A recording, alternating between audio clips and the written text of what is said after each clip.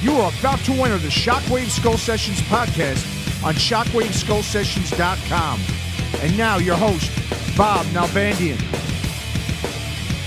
Oh, I just love that riff. That, of course, is the mighty Exodus with a track, Bonded by Blood, which, of course, is from their brand new CD, Let There Be Blood, that features re-recorded versions of the ultimate classic thrash metal album, Bonded by Blood. Be sure to check it out. That CD is available now, and you guessed it, man. We got Exodus guitarist Gary Holt joining us on this episode, as well as Ron Quintana, the legendary Ron Quintana. Many of you may know from KUSF's Rampage radio show. You can check it out at KUSF.org. Check out the Rampage radio show. He's been doing it for over 20 years now. And of course, many of you know Ron Quintana as the editor for the classic metal fanzine. In fact, what I consider the most influential metal fanzine of all time, that is Metal Mania. He is going to be joining us along with our third guest, William Howell. Many of you know as DJ Will, a very popular DJ on the LA metal circuit. Will can also be found at KNAC.com. He does the show The Vault every Sunday morning from 10 a.m. to 1 p.m. Pacific Standard Time. And Will was also a A&R person, one of the original A&R people at Metal Blade back in the day when the label first started out. In fact, Will compiled many of those classic Metal Massacre series albums. And Will also went on to Capitol Records, where he was working with Exodus. In fact, both Will and Ron share a very extensive relationship with Gary Holt and Exodus, which they will be talking about throughout this podcast. And I will tell you right now, I know we've done some great episodes in the past, but this, I gotta say, bar none, is the best Shockwave Skull Sessions podcast. Whether you like thrash metal, whether you like Exodus, believe me guys, you will be thoroughly entertained on this episode. Gary Holt tells some hilarious stories. In fact, this is what I've always been trying to capture with the Shockwave Skull Sessions. I wasn't sure how it would work with three guests. Of course, on our last episode, which got a lot of great response, that was the Metallica Death Magnetic episode. We had three guests on that as well. And we're doing it again. And it's funny because none of this was pre-planned. It's just a free-for-all conversation. The only thing I told the guys is we're going to be talking about the classic days of thrash metal, and basically anything goes. And believe me guys, anything went on this episode. It is a fantastic episode. You will thoroughly enjoy it. So we are going to get right to it without further ado. But first, I do got to mention a few things. For one, I got to mention our great sponsors, Peavey Electronics. You be sure to check them out at peavey.com. That, of course, is Peavey.com. We are still running the contest to give away that brand new Peavey bass guitar. That is the Zodiac DE bass guitar, the David Ellefson model, a classic guitar. We are still going about it, people, and we haven't received enough responses, guys. So I'm going to be really pissed if I have to give this guitar away and you guys don't get at least 5 of these riffs correct. So go back and listen to the previous episode. I believe it was like episode 10 or 11, the Peavey bass guitar contest. You could go to the Shockwave Skull Sessions site, the official Shockwave Skull Sessions site. That, of course, is roadrunnerrecords.com/skull sessions. You can also hear that same contest on the latest Shockwave's Hard Radio podcast. That, of course, is available on hardradio.com. The latest episode is the Independent Metal Music episode. That is podcast number 35. At the beginning of that episode, I go through those same riffs. So either way you go about it, guys, listen to them, identify them, and email me at shockwaveskullsessions@gmail.com. But you gotta get them in quick, guys, because we got less than a month As soon as the following Shockwaves Hard Radio podcast number 36 gets posted, that is when we're going to identify the winners. So I got to get all your votes within the next few weeks. So send them in. Once again, email me at shockwaveskullsessions@gmail.com. Well, shit, I guess I said my piece, man. It is time to get to this incredible conversation. Once again, this is Gary Holt from Exodus, along with Ron Quintana, William Howell, and myself, talking about the classic thrash metal days of the early 80s. Enjoy. So we got a kind of a follow-up thrash metal podcast. We've got three major players in the thrash metal scene. We got Ron Quintana, one of the original Bay Area bangers and the editor of the classic Metal Mania fanzine and magazine, which started back in what? That was 1981, your first issue, Ron? August of 1981. Wow, and I still have that issue with Lemmy on the cover, right? Excellent. In fact, Ron was probably my biggest inspiration, without question, to start my own fanzine, Headbanger, which started shortly after Ron's Metal Mania. If it wasn't for Metal Mania, there'd be no Headbanger, Ron. Do you realize that? Oh, my God. You started it all, my friend. Ron, by the way, is still in Northern California, living up in kind of around the Bay Area, I would say. And we got William Howell, a.k.a. DJ Will, as a lot of people know him as, in Los Angeles. What's going on there, Will? You say there, Big Bad Bob? Good to talk to you again, my friend. We got Will. Of course, people know DJ Will. Very famous now in the LA nightclub scene as a metal DJ. In fact, you recently did something at the Playboy Mansion, I read, huh? Yeah, that was a very interesting experience. I opened up for Sebastian Bach, but I did what I could. You're awesome. Like the Kim Kardashian of heavy metal. I like that. You're going to have to use that one, Will. The Kim Kardashian of heavy metal.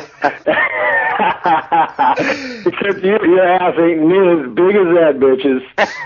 So that third voice we got there, many of you might be familiar with, the infamous Gary Holt from Exodus. What's up there, Gary? What's happening? How you doing? All right. So, as a lot of people know, Exodus just put out, or I guess it's coming out in a couple weeks. October 28th is the release date, right, Gary?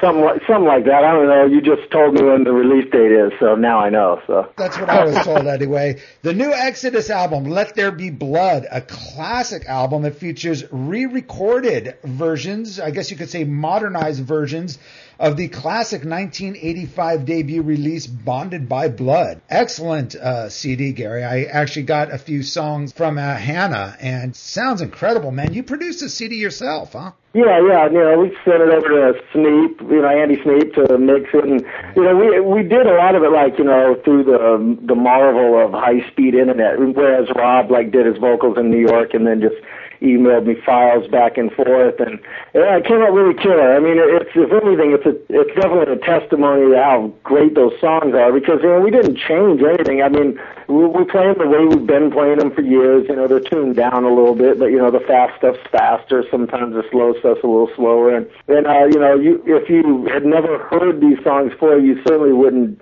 date them to 1985, because they still stand up. Absolutely. Have you guys had a chance to hear the CD, Ron or Will? I haven't. Is Lee on that? Oh, yeah. Cool. Now, I personally have not. I had heard about this re-recording, so it's interesting. Gary, you think you might get a little flack for doing a re-recording of that legendary CD? Well, I have from some people, and I just tell people, I have a couple of different attitudes about it, none of them bad, although I'm usually full of bad attitude. One is if people, some people they'd come up to me this album's perfection, you don't mess with it, and hey, that's a compliment, if anybody loves it that much that it's untouchable. But, I always just tell them, look, I'm not making the original vanish. It's not going to disappear into thin air when this one comes out. By all means, continue to listen to it. I'd never want anybody to stop. But, I tell them, look, no one would have a problem with us recording them live. We just did this. It's a tribute, paying tribute to Paul and paying tribute to these songs. And a lot of people have come around, and everybody who's heard it thinks it's amazing. It's absolutely crushing, and as a guitar player, I always want to improve on the sound quality, because, that's the one thing that has aged to me is the production of the original. But, we were kids, and technology hadn't caught up then, nor had budgets, you know. I mean, we actually, I think, recorded this one in less time than the original, but, you know, technology's there to make it a lot better sounding. Well, that's the key point, and I will confirm, Ron and Will and everybody listening, this CD is absolutely amazing. Just like you said, Gary, some of these original recordings from these bands were done so poorly back in the day, and it'd be great to have just a killer sounding version of these records, and that's what this is, Let There Be Blood. I mean, Rob Duke sounds amazing. He pays excellent tribute to Paul Bailoff. Totally. I mean, he was like so, you know, I mean, he was nervous because he knew he'd be under a microscope more than anybody, you know, singing, you know, Paul Bailoff songs, you know, the legend, you know. But I told him, look, just be yourself, pay homage to Paul without becoming a caricature. You know, don't sound like you're just copying him, but, you know, let him come to you, you know.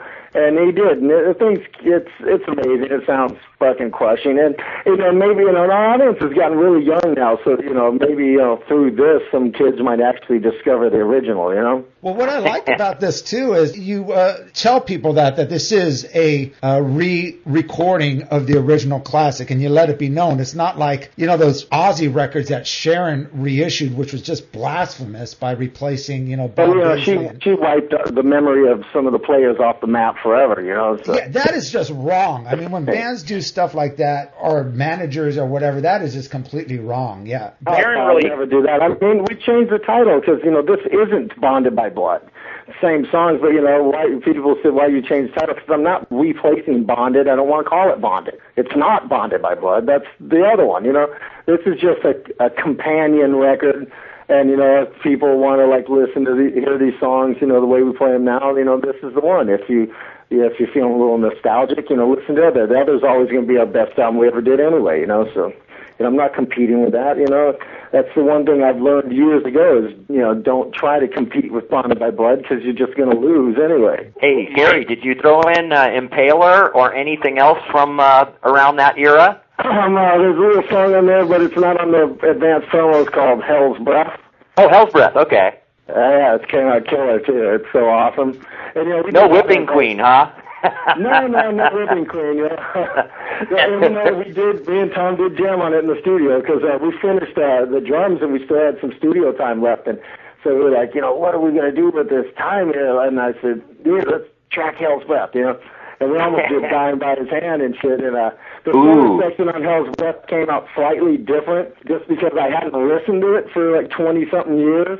And I was going totally by memory. But then when I had to, like, sit down with some MP3s or some live shows and decipher, you know, my own lyrics from Paul's live takes, you know, I, like, noticed that the arrangement on the solo is a little different, you know, but it's nothing drastic. And Paul would occasionally forget lyrics. Oh, yeah. Or he'd just go, die, fucking die. You know? Oh, that must have been hell trying to decipher. On Impaler, we'd do that one sometimes live, like in 97, and he would sing a whole verse in the fast middle section. He would go, time to die, time to die, time to fucking die, because he forgot the lyrics. It was very cool. Oh, that's great. Put that shit off, though, you know? Cool. Oh, yeah. I guess I should kind of mention a little bit of the history. Obviously, both Ron and Will have quite a bit of history with Gary and Exodus. We'll start with DJ Will. Many people know DJ Will from KNAC.com. He does a great show called The Vault every Sunday mornings. What is it, 10 a.m. to? 10 a.m. to 1 o'clock Pacific Standard Time, give or take, if I don't get interrupted by the football season. And that's at KNAC.com. And the one thing I totally admire, dude, is you always play the classic stuff that we all grew up on. You're not at all affected by, you know, the radio standards of what to play. And in fact, even when you did the Playboy Party, I had read an email list of songs you played, and you were playing all, I mean, like bands like Warning from France and Accept. Yeah. And I mean, you know, I would figure you would just play like the typical 80s metal at the Playboy Mansion, but you were digging deep into the catalog, man. I totally admire that. That's awesome. Yeah, I appreciate Rocking all that silicone.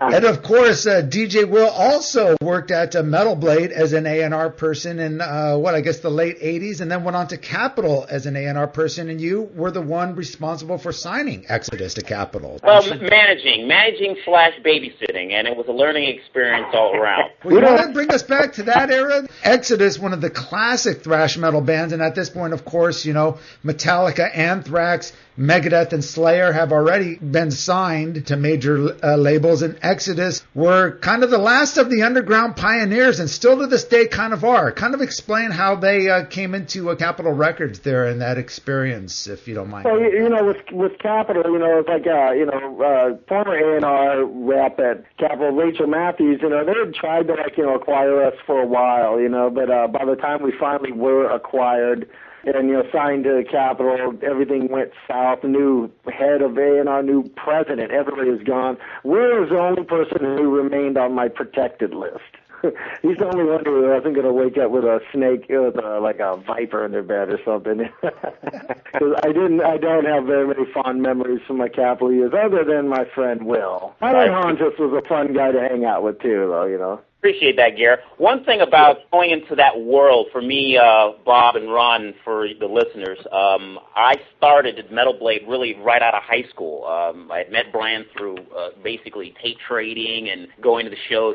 After like 5 years stint with Metal Blade, I moved on to Capitol, and really the whole regime that was there, they're really deep down inside were not into the rock and metal, even though Great White and Iron Maiden bands, Wasp, these types of bands were on the label. And then you had Megadeth and Exodus, and what a perfect opportunity to wave that flag of, hey, if these bands are on the label, let's get the support going. I mean, it was a tough go at it, trying to get all the different departments on point, getting them excited about these releases. Impact is Imminent was kind of just coming out when I started, and then everything led up to Force of Habit. So it was rough. You had people that just weren't into this music, and some of them had their heads up their asses, but it was what they all did. The one good thing I got out of Capitol Records was Rick and I ran almost head first, nose to nose, into Brooke Shields through Capitol Records, so that was awesome. We went to the Capitol 50th anniversary party, right? And we saw the guest list, and Brooke Shields is here. She's going to be here tonight. And me and Rick were got wasted, and we were going around this whole party. Just, how you guys doing? We're looking for Brooke Shields. Looking for Brooke. We're looking for Brooke. Everywhere we go, we're looking for Brooke.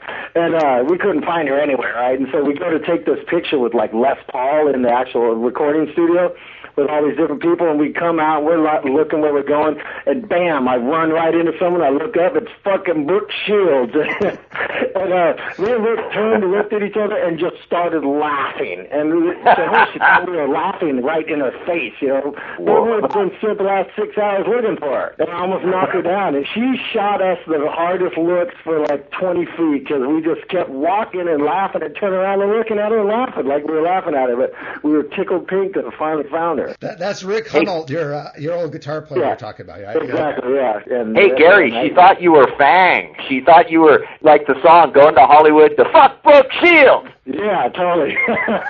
You should have invited her into your Blue Lagoon. Hey, she's tall, too. I fucking almost went nose into tits. It was pretty cool. Awesome. Woo! Probably the first time I ever heard about Exodus was from Metal Mania magazine.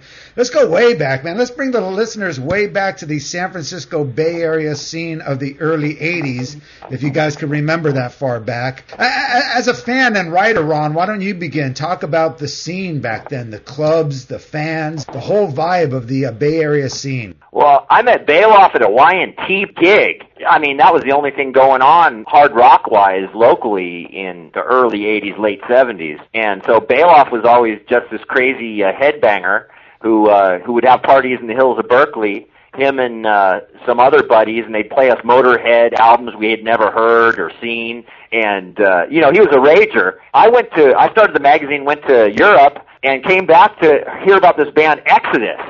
And my little buddy Bailoff was singing for him. We didn't know he could sing. Well, nobody did, and he never did. He was a screamer. So that was cool. When I got back, there was this band Exodus playing everywhere. That was nice. And they were always threatening to put out that first album. And what happened? Well, when Metallica took off to record their first album, they borrowed Exodus's manager, Mr. Mark Whitaker, and so Gary and Paul came to me and said, "Hey, you want to manage us?" And before I could say no, I was trying to manage them. Well, that only lasted a few weeks. I got beat up at too many parties by those guys. Hey, did you get us signed yet? Until Adam Segan came along and knew how to manage, and he was more of a masochist, so he managed well at least. Certainly he was a glutton for punishment. Oh man, wasn't he? But that's exactly what Exodus needed to get going, get that album out, and and it went, and that's when Todd came out from Torrid Records and signed you guys. Yeah, I still talk to Todd all the time, actually. Oh, cool. Yeah, he's still in the Exodus family. He actually got me a new phone recently. All right. Say hi to Todd for me. That's cool. For those that don't know, Torrid Records was the original label. Bonded by Blood came out, and that went through Combat Records, correct? He signed a distribution. Yeah, so they ended up. I think the original was distributed through Combat, and then they. He ended up just selling the rights of it to Combat, which Todd will tell you to this day was his biggest mistake because he got virtually nothing for it, and the album still sells, copies. So poor Todd, I didn't realize that. Oh, it's one of those things, him and Ken Adams, and Todd Gordon, they were just a couple of young fans, starting their own label, and it wasn't that easy. Now it's so much easier to start a label. If you got a Mac in your house, it's a little Pro Tools rig, you can make the albums at home and, master them yourselves and just find some distribution. Back then, stuff was only available at places like the Record Vault and Record Exchange and stuff like that, I was going to say, is Bonded by Blood still available? Has it been reissued, the original? Yeah, actually, I'm looking at they have the new limited silver edition is what they call it. It's got a blue slipcase and the logo's embossed in silver, and I think it actually has multiple artworks in it. They did it with Pleasures and Fabulous Disaster as well. So yeah, the original's still available, which goes back to our earlier conversation. People calm down. The original's still available. It's actually out in a prettier package now. So. Wow. And now, as far as Let There Be Blood, you're talking about your own labels. Is this Xaniz Records? Is that how you say it? Record. Yeah, it's done through my former manager Steve Warner and his partner Johnny Zantz, son of Saul Zantz of Lord of the Rings and Amadeus fame, and we're doing it in partnership with them, although we've re-signed with Nuclear Blast, for all intents and purposes for what'll probably be the rest of my career because I'm not 21 years old anymore. But, this is a project we had in the works before we finalized and finished our record deal, and it's just something we wanted to keep for ourselves, It's in this business, there's not much that actually belongs to the artist, Typically, your songs, they're not even really yours anymore, but, the old material, we actually own the rights to all that stuff, so, we had no desire to, sign it away to anybody. And talk about the old days. I got to give a plug to my good buddy Bill Hale. He's got a book coming out. In fact, Ron's involved in the book as well. I'm sure Will knows about it. It's called Metallica, The Club Days. And in this book, there's some great old Exodus pictures, or I should say pictures of Kirk when he was in Exodus. I don't know if you're aware of this, Gary. It's cool that someone's doing another Metallica book, I guess, but, it's I'm not in any anxious hurry to run out and read it. I probably know all the stories. Well, it's actually just a photo book. I just wrote the photo book. The world can see how ugly them guys were. Great old pictures. I just wrote the story for that. That's the apocalyptic March gigs at the Stone with Exodus and Law's Rocket. Yep, I remember that one. That was a good night. Yeah, I wrote a few chapters for Mr. Hale's new book, and so that should be out soon. And hopefully he's got tons of amazing pictures from back then, because they used to do Metal Rendezvous magazine down in Monterey. And that's cool. Nice someone doing it. Hope he makes a buck off those guys. I think he might. Just fucking with him. No, that's totally cool. The one thing I do have myself, from the old days is photos. I've got thousands of old pictures, and every couple of years I might pull out the big tub and look through them and get a few laughs. Yeah, some great photos. I got some crazy party pictures and nuts. Let's do an Exodus book. Yeah, this shit. We'll have to put that out ourselves, too. Let's do it. I'm working on a Metal Mania book of all the old Metal Manias compiled together. So I'm hoping to have that out in the next year. Well, I know Stranansky's doing the same with Metal Rendezvous because it's like a 25th anniversary. He was talking about actually doing something similar, too. Oh, man, he's Mr. Perfection, Mr. Polished. He can do a great job because I saw his Metal Rendezvous online, and it looks really good. The funny thing on a serious note is I have actually been approached by someone about the possibility in the next year of doing an Exodus book, but if I'm going to do a book, it's got to be a tell-all, and I don't know if the rest of the world or the rest of the band's ready for that yet. We're ready for it. Why don't you tell us some more stories like the Brooke Shields story? You got any other cool stories? Well, I got so many of them. It's like, you have to go through the mental Rolodex of stories to even find them. There's just all, the Ron was there, Will certainly has seen our bad behavior, That's the one regret I always had was I think, Metallica always got all the credit. I'll use the word credit for, like, the band that drank so much booze. Man, I drank those guys under the table, so it's not even funny. We were dropping acid and doing everything else on top of all the... Gary, you and Paul did more drugs than anyone in the whole scene that I can remember. At more parties, you guys thrashed more people and scared more people than all the other bands combined most of the time. I was amazed by your energy and Paul's energy. You guys could do anything. Well, I'm glad you bring that up because that's exactly what I heard. I obviously was in L.A. and Will was in L.A. at the time, but the rumors I heard, I never made it up to San Francisco in the early 80s for any of these shows. But everyone that I know in the Bay Area, including Ron, including Stranansky, everyone was talking about you guys, particularly you and Paul, Gary, were just the ultimate partiers, and you were the heart of the whole Bay Area scene, where, like you say, a lot of people do credit Metallica as that, but as far as the killer parties and just the wildness, it was basically brought on by you and Paul. It was a true left. Paul and I, we were like Tweedledee and Tweedledum, I guess. We certainly could bring out the best in each other. And the worst. Together, we would just absolutely just inspire each other to greatness of destruction and just mayhem. And we had a lot of fun, at a lot of people's expense. But I certainly believe that we like set the bar really high as far as how far you could take a party. And Will, have you made it out to back in those days? Did you go to any of those old club shows in San Francisco? I went to quite a few. The Mabuhay Gardens, the Stone on Broadway. So I was able to actually catch Exodus before they made their debut down in Los Angeles because I remember that date. The Country Club. That's right, February 28, 1995. I remember that show. Great knowledge at me. Remembering dates and everything. God. You still got your memory there, Gary. No, I never really had memory for dates like that. It's like, I have this game, Mental Meltdown. It's like the heavy metal board game, and it's got a bunch of Exodus stuff, and they're like, so that was Kurt's last show with Exodus. I didn't know. It's like someone like goes over and pulls out that card and throws that question at me, and how am I supposed to know that? Hey, that was our Metal Mania benefit. February 20th? No. March 19th would have been the last one, I guess, with Kurt. And you guys opened that show. You guys were, let's see, who headlined? Was it Laz Rocket? I don't know. Where was it at? Laz Rocket was big back then. Yeah, where was the show at? The Stone one. Do you remember some of the bands from back then? The Ruffians, I don't know, Violence. Those are the bands I remembered. I remember bands like Harvey and...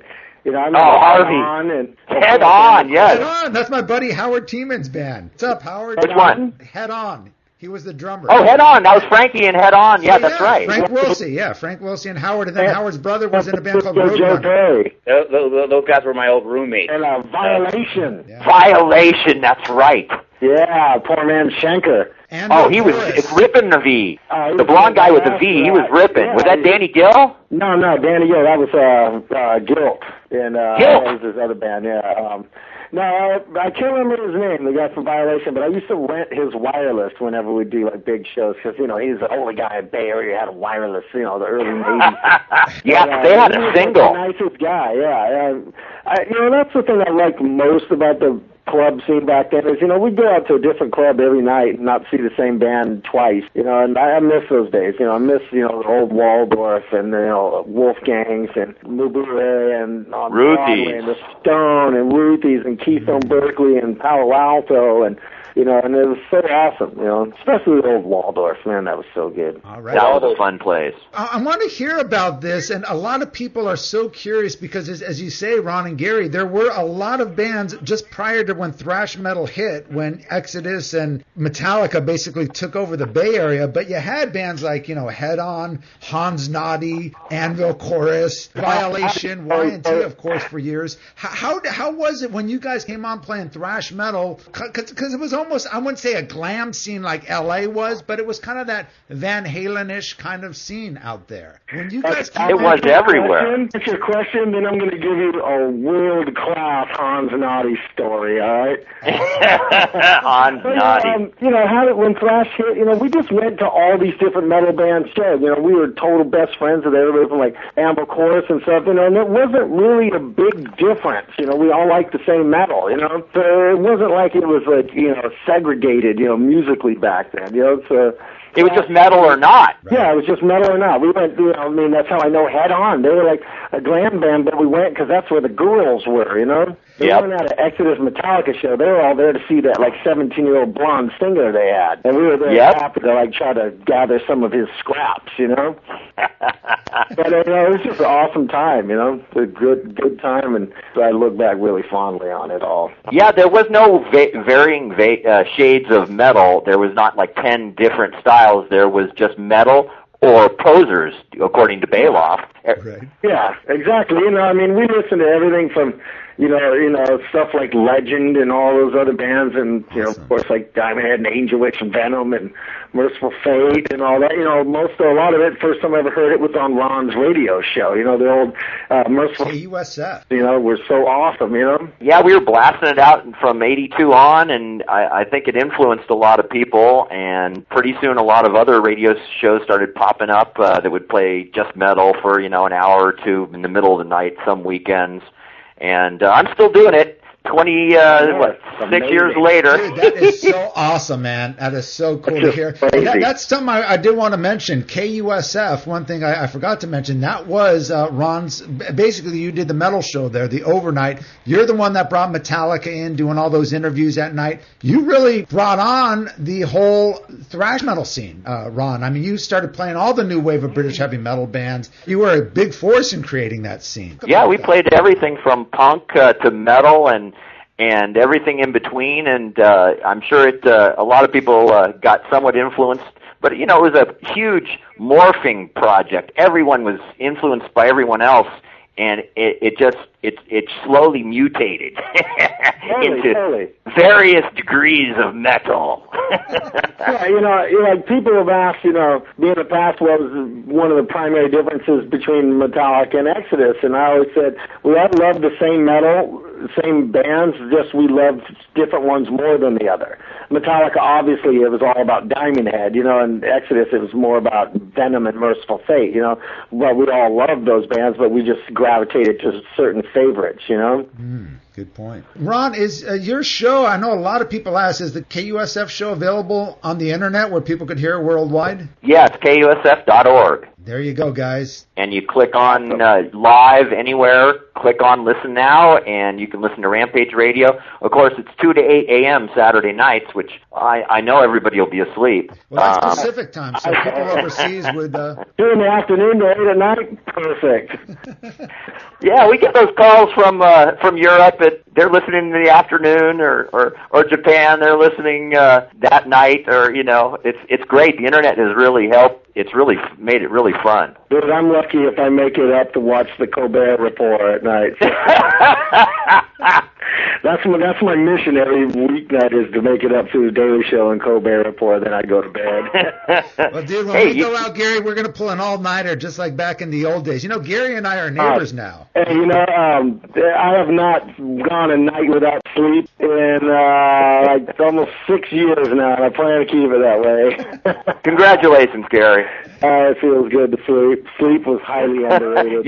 You got a lot of catching up to do. I'm pretty well caught up, you know, but, you know, so, yeah.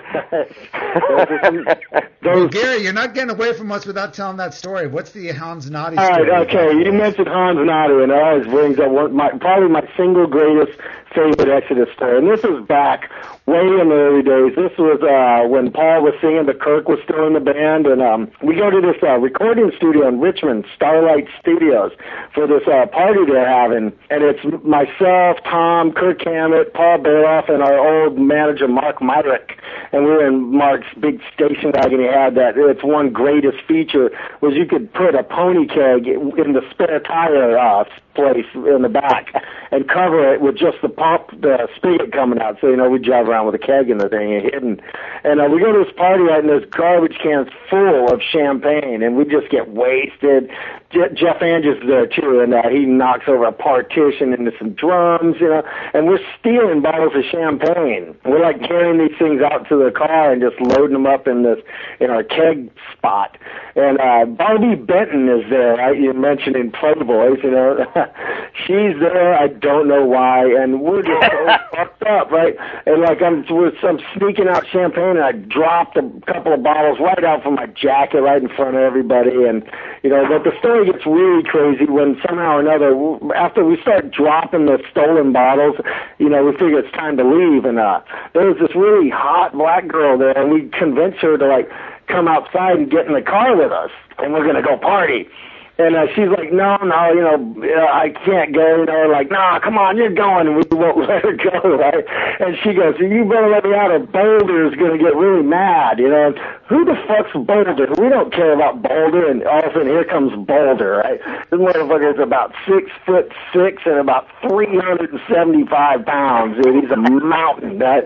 And he comes up, and she's in the car up between the front seat, between Jeff Andrews, who's in the passenger seat, and Mark Myrick, who's driving.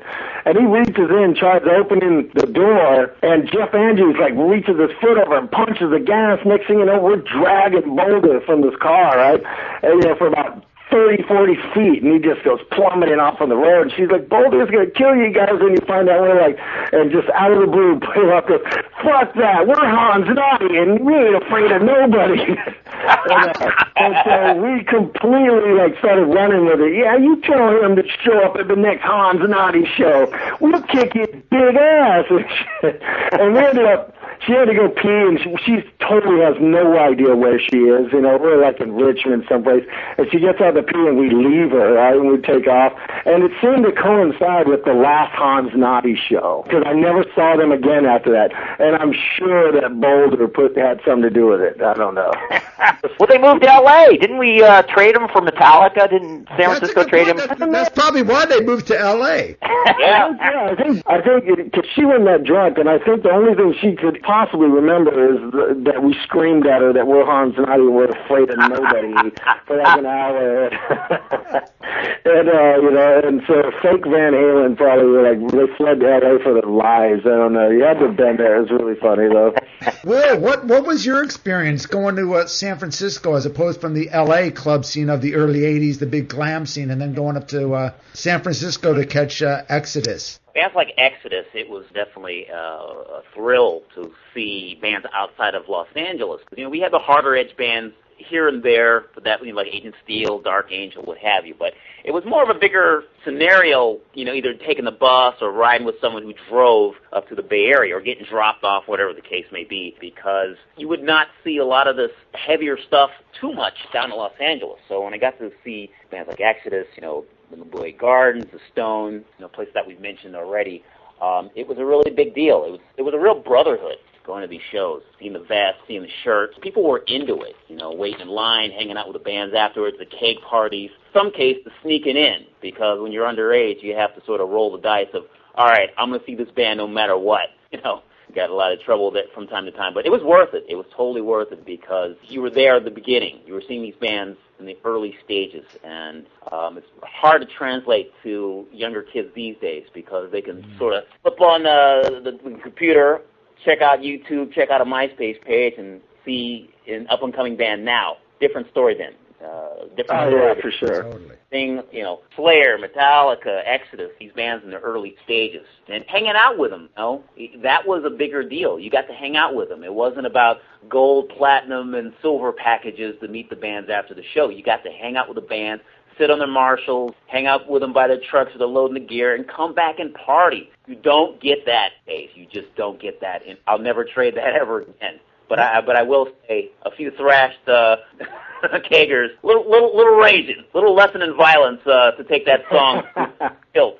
I mean, yeah, those were some good times. I mean, everything got crazy, and there's always a party after the show. No one ever, we didn't ever do a show back then, and everybody went home. It's like the party is on. And I remember being at this girl Crystal's house, and go downstairs, and there's Paul Bailoff with a baseball bat just hammering away on the support beam. And I had to let him know that if he has any success at what he was endeavoring to do, he was going to collapse a ceiling on top of his own head. And so he kind of stopped once he realized that success equals death. The more you succeed, the less likely it is you will survive this. And it was nuts. I remember going to some just legendary San Francisco parties after some of the Metallica Exodus shows, and back when Dave was still in Metallica, and just completely just getting out of control. It was good shit, Well, I think that attributes a lot to the success of thrash metal, and why it's so big today is the connection the bands had with the fans. Like you said, it was always a party with the fans. It was like you guys were fans. You weren't separate from the fans. In the Bay Area, we knew 90% of everybody in the crowd. They were our friends. They weren't. We literally could look down and we knew the whole front row by name. I mean, in my photo collection, my most prized photo I have is a picture of me from Wolfgangs, and the front row is James Hetfield, Cliff Burton, my friend Ronnie Schwartz, who passed away, of course Cliff, and Rich Birch, about 15 feet back, and about another 5 friends of mine. But, that photo has 2 of, my closest friends back then, all gone. 3, I'm sorry. And that's that's how it was every show, Oh, you need to post that. I want to see that. I'll have to, it's buried in a bunch of shit, but I'll have to pull it out and scan it. Cliff in full bang, right? His hair is when you'd catch him in that bang, and his hair is standing, straight up. James, you can't see his face. He's front row just pounding the stage, and you can see this, good, Rich, the amazing thing is he almost looks like a specter, image, he's kind of back. And if you knew him, you could tell it's him, there was just kind of standing about 20 feet back watching, but it's a great picture. Wow. The true headbangers, as Paul Bailoff or Rich Birch used to say. The trues. For sure. I mean, it was Rich who introduced me to Paul, Same here. We were at Alvarado Park, playing one of those little outdoor parties we used to play, sponsored by Joe's Variety, which was a liquor store / head shop. And he came down, and Laws Rocket played. And the funny thing is, I remember Laws Rocket, it was the first time I met them, and they were scared to death, because they'd never ventured down from their little Berkeley Hills sanctuary. They come down into Richmond, into the ghetto, and there were all these bikers spinning donuts in the parking lot. They thought they told Paul later that they thought they might get their equipment stolen. It's like, come on, these are our friends who are not gonna steal your shit. They're a little rough around the edges, but that's Exodus. And Rich introduced me to Paul, and that was also the first day I ever heard Angel Witch, another band that helped shape my musical being. Oh, yeah. Paul would say, "You guys are raging." Yeah. We got rage, bro.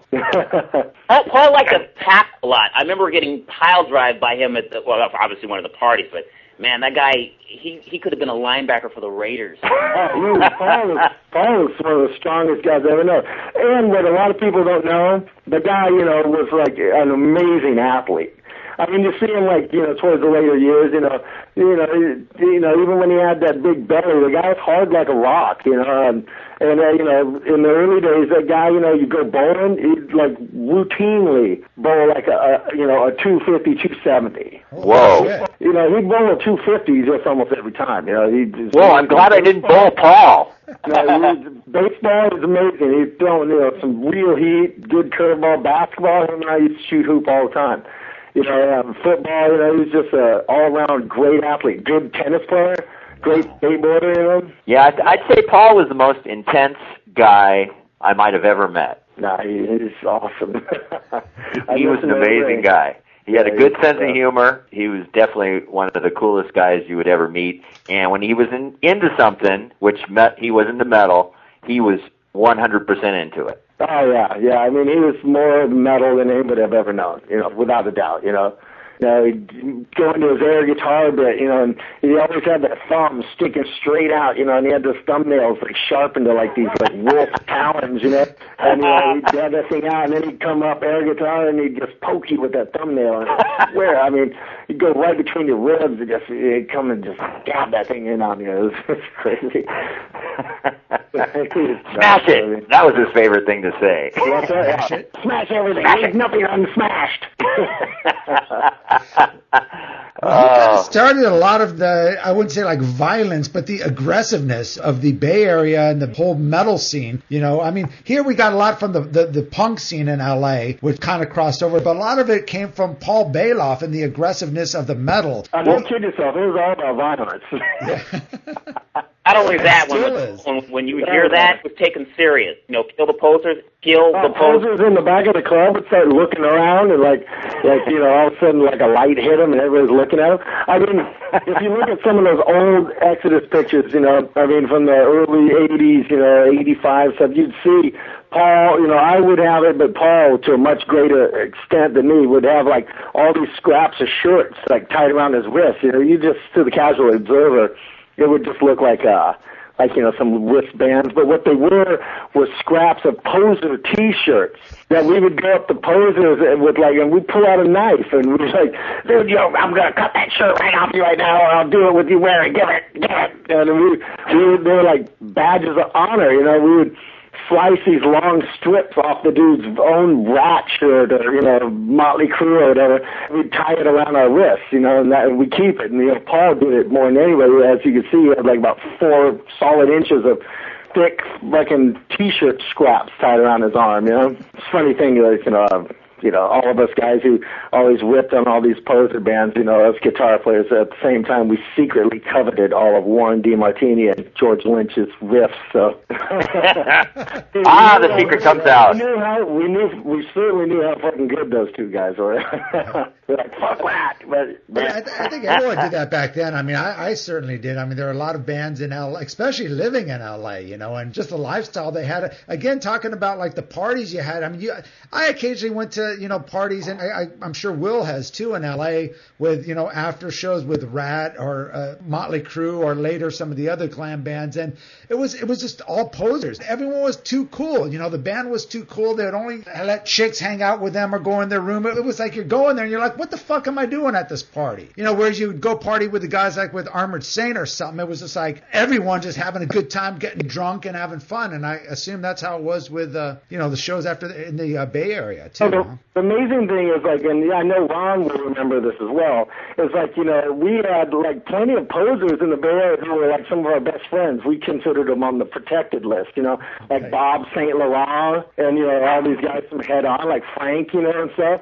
He's awesome. Guys all the time, and we absolutely loved him. And Bob was as big of an animal as any of us, yet, he was about 6'6" and 4 inches of that was hair, Wow. But those guys are our friends, because, personality-wise, we were like just, peas in a pod, even though they played in hair bands. I think we were much luckier up north, though. I mean, I felt sorry for people from L.A. I mean, they had a definite disadvantage because everything was always so, glammy down there, sure, and so commercial that any true headbanger would have had a tough time trying to find like-minded people. I mean, it seems like down in L.A. Well, again, that's why Metallica moved up to the Bay Area. They were having a real tough time. I mean, everyone talks to me about, God, those Metallica shows in L.A., you saw their very first shows. That must have just been unreal. You must have got... And it's like, no, not really. You know, they played in front of like less than 20 people, and people weren't into them at all. And, you know, that's how it was like. And it was really hard to get respect in L.A. Playing, especially as a real heavy hardcore metal band, you know. Especially the funny thing, it was Rat who like gave them a lot of their early shows down there too. It's really funny. They actually did get some respect out of one of the very bands we would later claim to be on the enemy list, you know. Well, Rat were a bit heavier back then, you know. Rat and oh yeah. I mean, I love that. And I always have, you know. But the whole Killer Poser thing, you know, Killer Poser let Satan sort them out, you know. And that was a real strong part of it, too, because especially in the early 80s, bands like Metallica playing the clubs, those shows were really hard to come by. Obviously, the attendance wasn't as strong as, say, it would be now, but back then, they were really, really hard to come by. And Ron, you hit on a really strong point. That's what was sold to kids outside of Los Angeles, the glam scene, hair bands, and so forth. But we did have the heavier bands coming along as the years went on. But L.A. was known for, you know, the bands that would play the Troubadour, the Roxy, the Whiskey. It was always hair bands. You open up Band magazine, hair bands. What do you see? Gradually, you'd see Slayer, you'd see Dark Angel, Agent Steel came along, Holy Terror, you know, bands like that. But that was later on. Yeah. Yeah. Well, I know Brian Slagle's, you know, New Heavy Metal Review magazine was, you know, it was more commercial, but luckily he started Metal Blade, which definitely helped the LA scene metal-wise, because those bands are a lot heavier than most of the LA scene. He signed the better bands, you know, starting with Slayer and but other bands like Abattoir would come up, or Savage Grace, or, you know, good bands. Well, you know, Will points out, too, in L.A., it was very difficult to get shows, and most of the shows were for the glam bands, because they were the ones that would draw really well. I grew up in Orange County, in Huntington Beach. In those days, a lot of those heavier bands, Metallica played, you know, I used to see them at the Radio City, Concert Factory, Woodstock. Those three clubs in Orange County catered to Slayer, played all those shows. And, you know, Orange County bands like Leather Wolf and stuff like that as well. But you also had bands like Savage Grace, Abattoir. A lot of those bands would come exactly to play Orange County. Because at the time, Roxy wasn't really doing much. They were doing plays. Whiskey was closed for like a year or two. And the it was? Yeah, the Whiskey was closed after like Saxon and Metallica played there. They closed it. yeah, they closed. There was a period, you remember, Will, for about a couple years, up until like 1986, they reopened the Whiskey. They totally remodeled it or something. Yeah, now that you mentioned that, yeah, it was. That you refreshed my memory on that. You're right. You are correct. For me, where would you go? For me, for metal. For me, in San Fernando Valley, it was a country club. Country club, yeah. Yeah. Okay. But, in Woodland Hills? I mean, to play the country club was like a huge thing back then, I remember, you know. Well, first time in L.A. was country club. And we were so stoked, you know, we had built it up to be something that it wasn't, but, you know, the show could never live up to what the idea we had in our minds. Oh, we're playing the country club. It's going to be awesome. And like, yeah, you know, get me back to roofies, please. Yeah, also, too, with that period, you know, word of mouth was key. All the magazines, that's where you saw most of the coverage. It was word of mouth. You know, there was no internet, really. All about through the tape trading circuit. That's how we found out about these shows. Flyering, of course, was part of it as well. But it was that, again, going back to what I said really early on, is that brotherhood. You see guys wearing the same shirts, the vest, the denim and leather. You know you're part of something. And the shirts and the vest, it was almost kind of like some secret handshake, you know. It's like, you know, right. You'd see somebody you'd never met before, but, you know, if the guy had a vest back then with a Motorhead patch, you know that you could go up and he's going to be your bro, you know? That's how I met Will, I believe, and everyone I know. I used to wear a jacket with Motorhead and Saxon, and there were only a few people there. I think Will, I met him actually at might have been like a Malice show or something. That was... Malice. Wow. Malice. Wow. Now, they were early. Now, wearing a metal shirt, you know, is no, like, you know, open invite to, like, you know, strike up a conversation, you know, because, you know, the person wearing it could very well be a douche, you know. It's like, but, you know, back then, you know, it's like, you know, you were such a part of, like, an exclusive fraternity, you know. You saw a guy, and if a guy had, like, a homemade vest, because, of course, you know, they weren't back patches. He painted that shit, you know. And if you saw a guy and had this, like, hand-painted Saxon across the back of his jacket, you know that dude. I did. You know. I did that too. I painted logos on the back of my nylon jacket. Whoa. Oh yeah, I know my denim vest. You know, the early one. You know, I had Paul Bailoff's ex-girlfriend Lizzie do the back because she was such an amazing artist. So you know, she painted the logo on the back of my vest and did Paul's and did everybody's. You know. What, the original bonded blood cover where it's just your shadows? No, she did the original logo where the X had the little slash and it looked kind of like Kurt's old guitar. You know? Yes, yes. I had that one. I wish I still had it, actually. Oh, that would go in a museum. I still have mine. Like, it's still crusty. It still has, like, you know, Baron Rojo on it and Tank and Trust. And yeah. All right. That's how you discover bands, right, William? What's that? You'd read somebody's patches. Oh, who's this band? Who's A to Z? Who's this band? Who's Witchfind? Absolutely. You know, it's like, you know, you wouldn't put that. I used to get that all the time. Even with Motorhead back then. What is Motorhead? Does that mean you work on cars?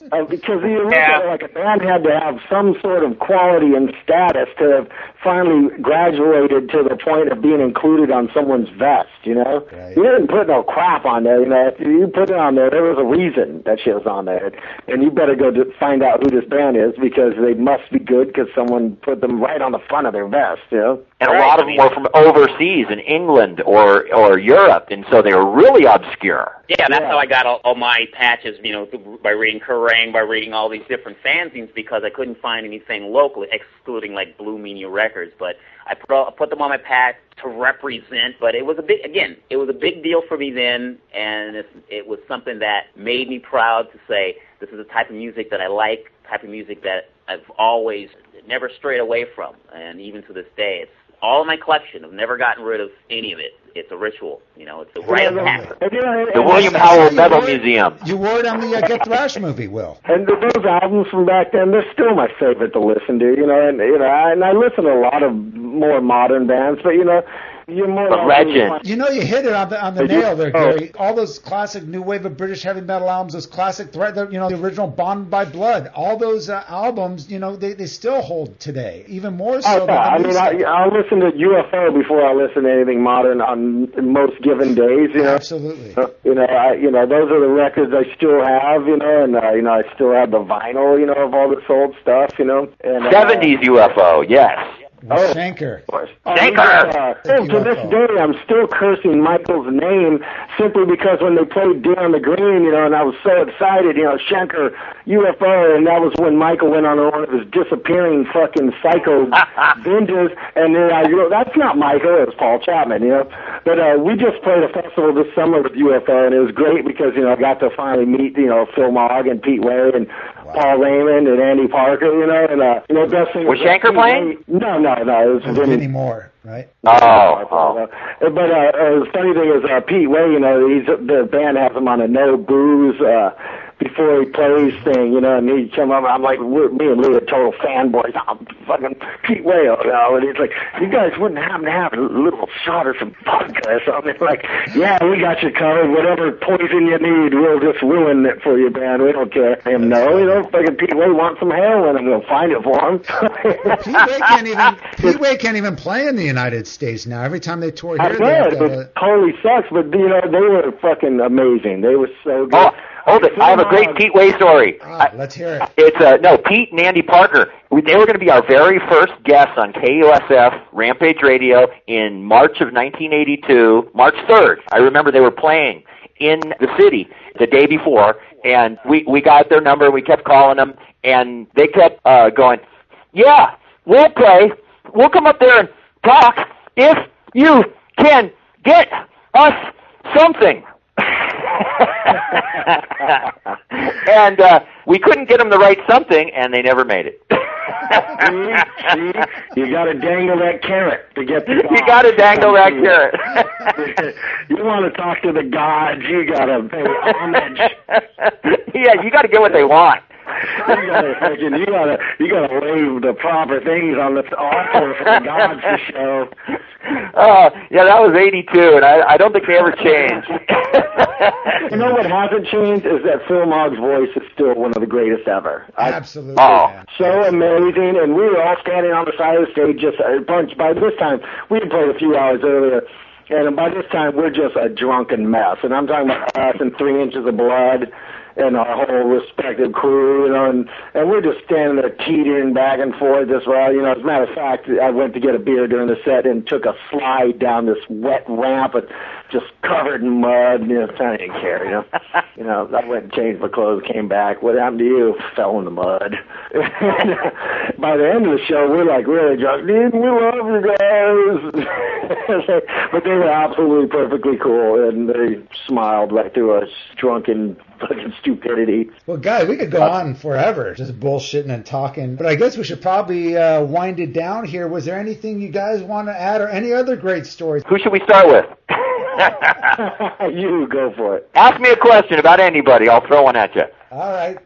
Give me an Anvil Chorus story. Oh, Anvil Chorus. Let's see. Well, they worshipped Yngwie, and they helped him out on his first big solo show at Anvil Chorus, the backup band at Wolfgang's. Remember that? That was an amazing show. Played, I think it was Exodus and Anvil Chorus Yngwie, wasn't it, that night? Right before it burned down, too, I think.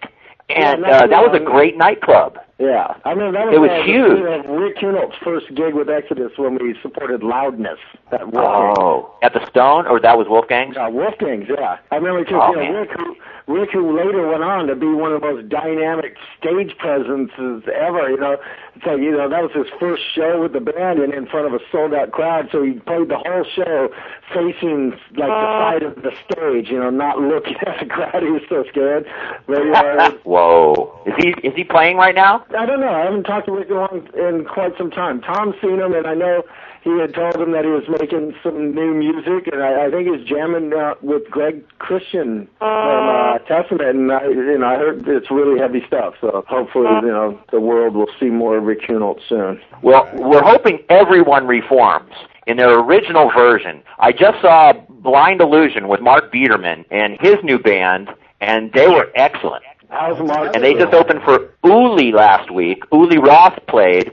And I heard Lee Altus got attacked in Concord by the bouncers at the Concord show for Uli. He got kicked out? Yeah, and they were hassling him there. Couldn't have. I don't know. I talked to him right when you called and left a message on my phone, and he never mentioned it. He was actually picture messaging me pictures of Uli and saying, "Oh, he's God." He never mentioned getting kicked out, and he told me how great the show was. So he was trying to pay his beer tab. I was reading this on Earth Dog, and the bouncers attacked him and his wife, basically. And Mr. Metal, Tom Christie, saved him by jumping on some of the bouncers last week at Concord. I didn't hear about that. No, You're going to have to ask Lee about that. Yeah, Lee's the mellowest guy in rock. Yeah, but Lee, though, when Lee gets drunk... Oh, he's a mad Russian sometimes, isn't he? He's a mad Russian, yeah. Well, he's the happiest drunk until you piss him off and get him mad. And then he's the one, he'll stand there like spit on people and shit, So, it could have been one of those things where, Lee was drunk and someone tried to tell him they had to do something and maybe he just didn't want to do it like that. I don't know, and if someone gets in his face, Lee will be like, "Fuck you, motherfucker!" Especially when he's had a few, too many. My next call is to Lee for sure. All right, guys. Well, any closing statements there, Will or Ron or Gary? No, so this was awesome. This made my day. We got to do this again, man. We should all do this again for another podcast. I just wanted to do this, free-for-alling. It turned out awesome, guys. Thanks again for being a part of this. This is way cool. Yeah, thank you, Bob. I mean, I think the beauty of it is that, we're all still here. We're all doing our different things, but still doing the spirit of metal in any way, shape, or form. Well, there you go. Classic stuff, man. That, once again, was Gary Holt from Exodus. Ron Quintana, who does Rampage Radio on KUSF. Check it out at KUSF.org. And, of course, William Howell, DJ Will, you can check him out at knac.com. He does the show The Vault on Sunday mornings. Want to thank all three of our great guests once again, man. An incredible episode. Hope you guys enjoyed that one. I'm sure you guys did. Please send me those emails. Let me know what you guys thought of it. Once again, my email address is shockwaveskullsessions@gmail.com.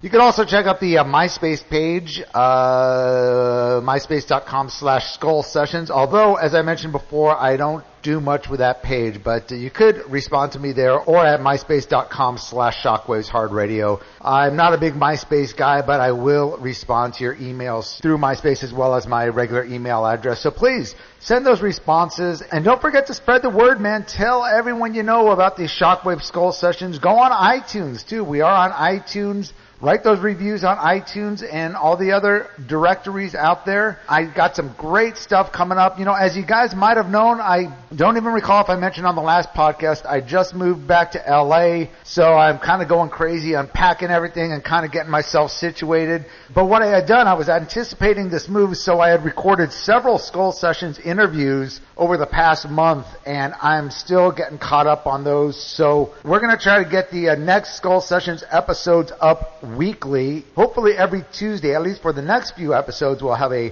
new one posted. We do have a great AC/DC debate with Ed Rivadavia and John Bush.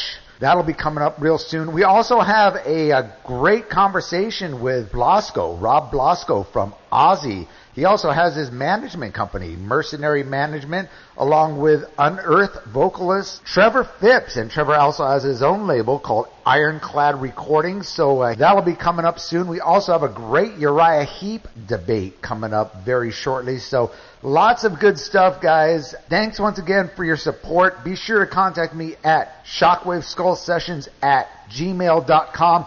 Don't forget to check us out on the Classic Metal Show, too. Check out the classicmetalshow.com or cmsradio.net, and it'll tell you the times where you could hear these Shockwave Skull Sessions on the Classic Metal Show. Thanks once again. Keep those emails coming. We'll talk to you soon. Thank you for listening to the Shockwave Skull Sessions podcast. Subscribe and listen to all episodes by going to our pages on iTunes, Spreaker, YouTube, Spotify, and more. You can listen to all other episodes and access up-to-date information and news on the Shockwave Skull Sessions podcast by going to our website at www.shockwaveskullsessions.com. Email all comments, questions, and suggestions to shockwaveskullsessions@gmail.com.